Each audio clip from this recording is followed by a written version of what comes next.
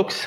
You're going to suffer through it again with Zahi trying to introduce this segment of Let's Talk Ed in a week when we're talking about Chris Ford's forte, which is media in general, social media in particular.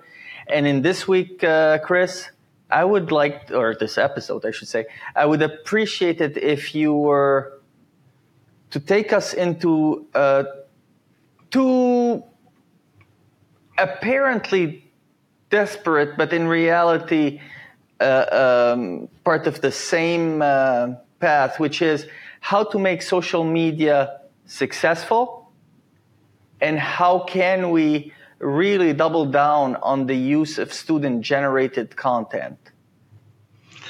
Yeah, and really those two things go hand in hand very, very well. So one of the things that performs well for colleges and universities on social media is pictures and videos of college and university students. Other people want to see, whether it's alumni or prospective students or parents or people in the community, they want to see what students are doing. So there are great opportunities to leverage that.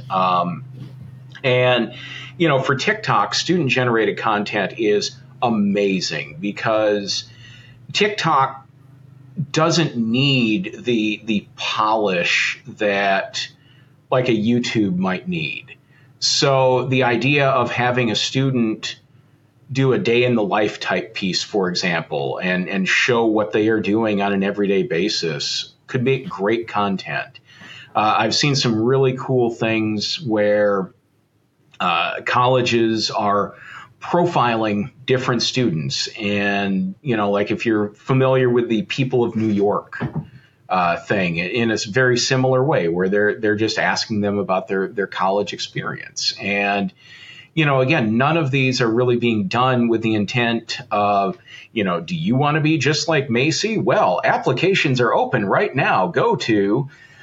That's not what we're talking about putting that on with all of those things. Not everything needs to have that call to action like you might have if you're doing general advertising. You want that to be there. So having that student-generated content is really good. And, there's always the concern, well, I don't want to turn over the keys to our social media to a student. And there are a variety of different ways where you can give limited access, where you can give access in a way that, one of your people has to approve that before it gets posted. I've seen some colleges where they do a social media ambassador type program where they are recruiting students that will participate in this. Those students may be getting a stipend or a scholarship of some sort in exchange for the work that they produce for the college or university. And it's something that they'll be able to put on their resume. So, again, we're not just saying grab some student randomly out of a class and say, you're doing social media for us now. That's not going to work. But there are ways that you can do it and be successful. And, people love that student-generated content. They want to see that. It's something that in the job that I'm at right now, in the next couple of weeks, I'm going to be getting some videos of a lot of our students talking about their experiences. And I don't want those students to have the questions in advance because I want their authentic voice as they give an answer about why they chose to come there. I don't want them to be super polished and scripted in what they say. So, Chris, two questions that unfold from what you asked. One of them is, not what you asked, what you said. One of them is, would it help us to have each discipline, each department, each college within an institution having their own social media, like down to section X of course Y, having its own social media, is that a good thing? And then on the, the other question that came to mind is, what could administrators do to support that structure? Because it's one thing to do a video and post it somewhere, but now doing it in 10 different formats, you're multiplying it not by 10, but it's more of an exponential growth and so on. Yeah. So on that first question, there are a lot of departments that really, really want to have their own social media. And with that, there are a lot of departments that are not prepared to manage that social media. You can't have one person or a small team of people managing 40 different social media platforms for a college or university. It doesn't work well. And it ends up diluting your message. Now, if you're maybe a big, land grant R1 university where, our physics department is well known, maybe that's something that you could look into. But overall, my experience has been, and it's not my own experience, it's experience I've heard from other colleagues in the industry where some department absolutely positively had to have social media. And in, 2 years, you can count on one hand the number of times they've posted on it. So that ends up doing more harm than good, because if you're not active, nobody sees your stuff, number one. And number two, you look dull and boring, and you don't want that. So, taking something down to that granular level is not a good idea overall. And then touching on the other part to it too, is taking the understanding that all of these things take a lot of time. Putting together a video takes time. Getting pictures takes time. I've been, going to a lot of our classrooms to get video, and I am there for a large part of that particular period because I am trying to get a lot of different angles. I'm trying to get shots of our instructors, shots of our students, shots of different, pieces that are going to help tell that story, whether it's now or in the future. So I have all of this stuff to fall back on. Every platform has a different perfect size of things that they want, perfect style. So again, I may do a 5-minute video about something going on that we put up on YouTube. I can't do that on TikTok. I can't do that on Instagram Reels. It won't work. So there's a lot of time in now you're editing for this specific platform or that specific platform. A rule of thumb that I heard a long time ago is expect to spend 10 hours per week per channel that you are managing. So if you have Facebook, Twitter, Instagram, YouTube, TikTok, there's 50 hours right there for one person. And most people are working a 40-hour work week. Social media can be 24 hours a day. There are, people aren't only consuming your social media during your working hours.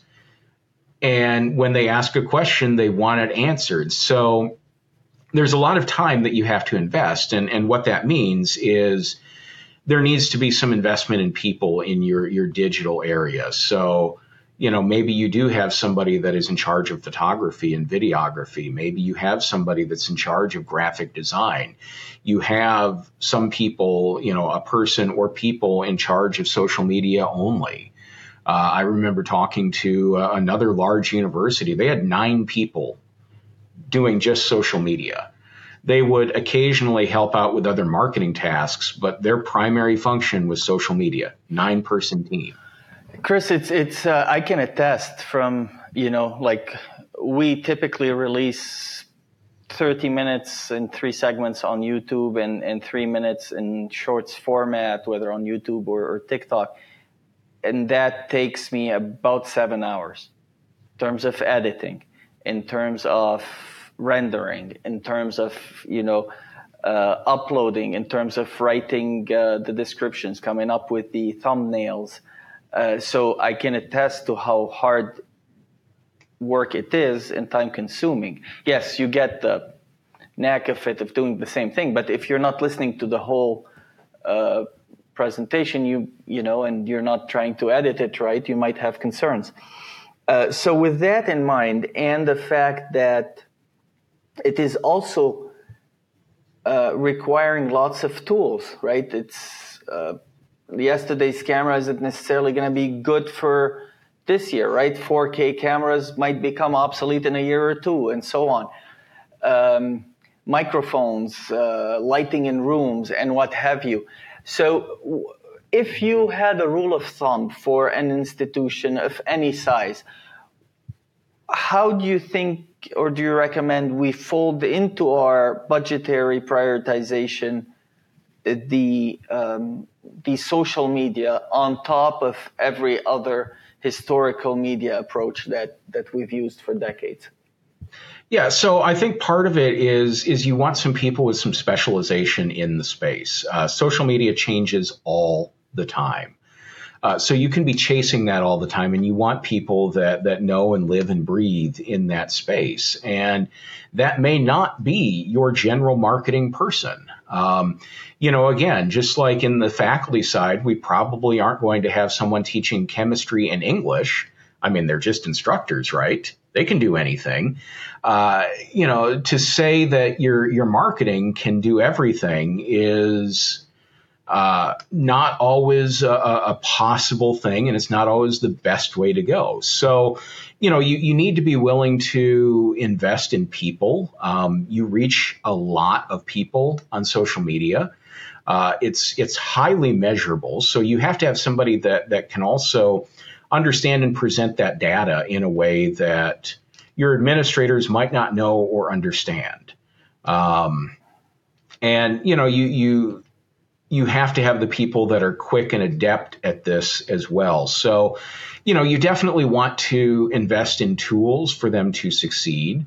There are social media management platforms out there, and you definitely want to invest in one of those. And, having a good, solid department with people that are doing this all the time is I think, critical. So let's wrap it up.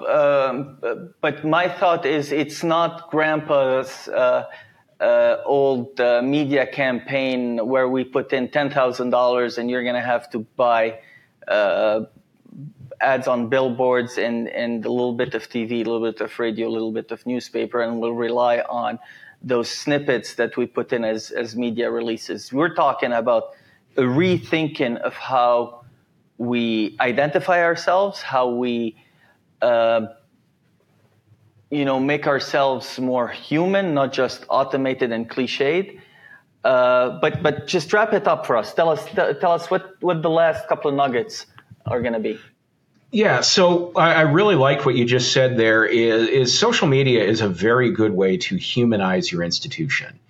And you do have institutions out there that have reputations in some area, but in different areas.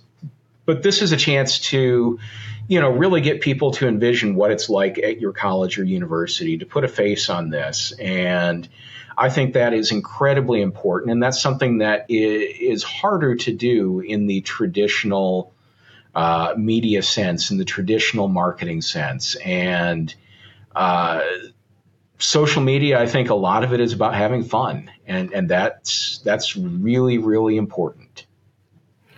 Well, folks, thank you for being with us for another week of Let's Talk Ed. Chris Ford has been wonderful at walking, again, the middle-aged curmudgeon here through what social media is about and how we can use it effectively. And hopefully you've also heard from him and learned from him how we can not just rethinking it differently, but structuring it differently, and how we can really start thinking about how we're going to wrap ourselves around social media as an integral approach to our education, to our marketing, to our creating a brethren among our students, faculty, and staff. Again, for Chris, this is Zahi, and this is Let's Talk Ed. See you next time.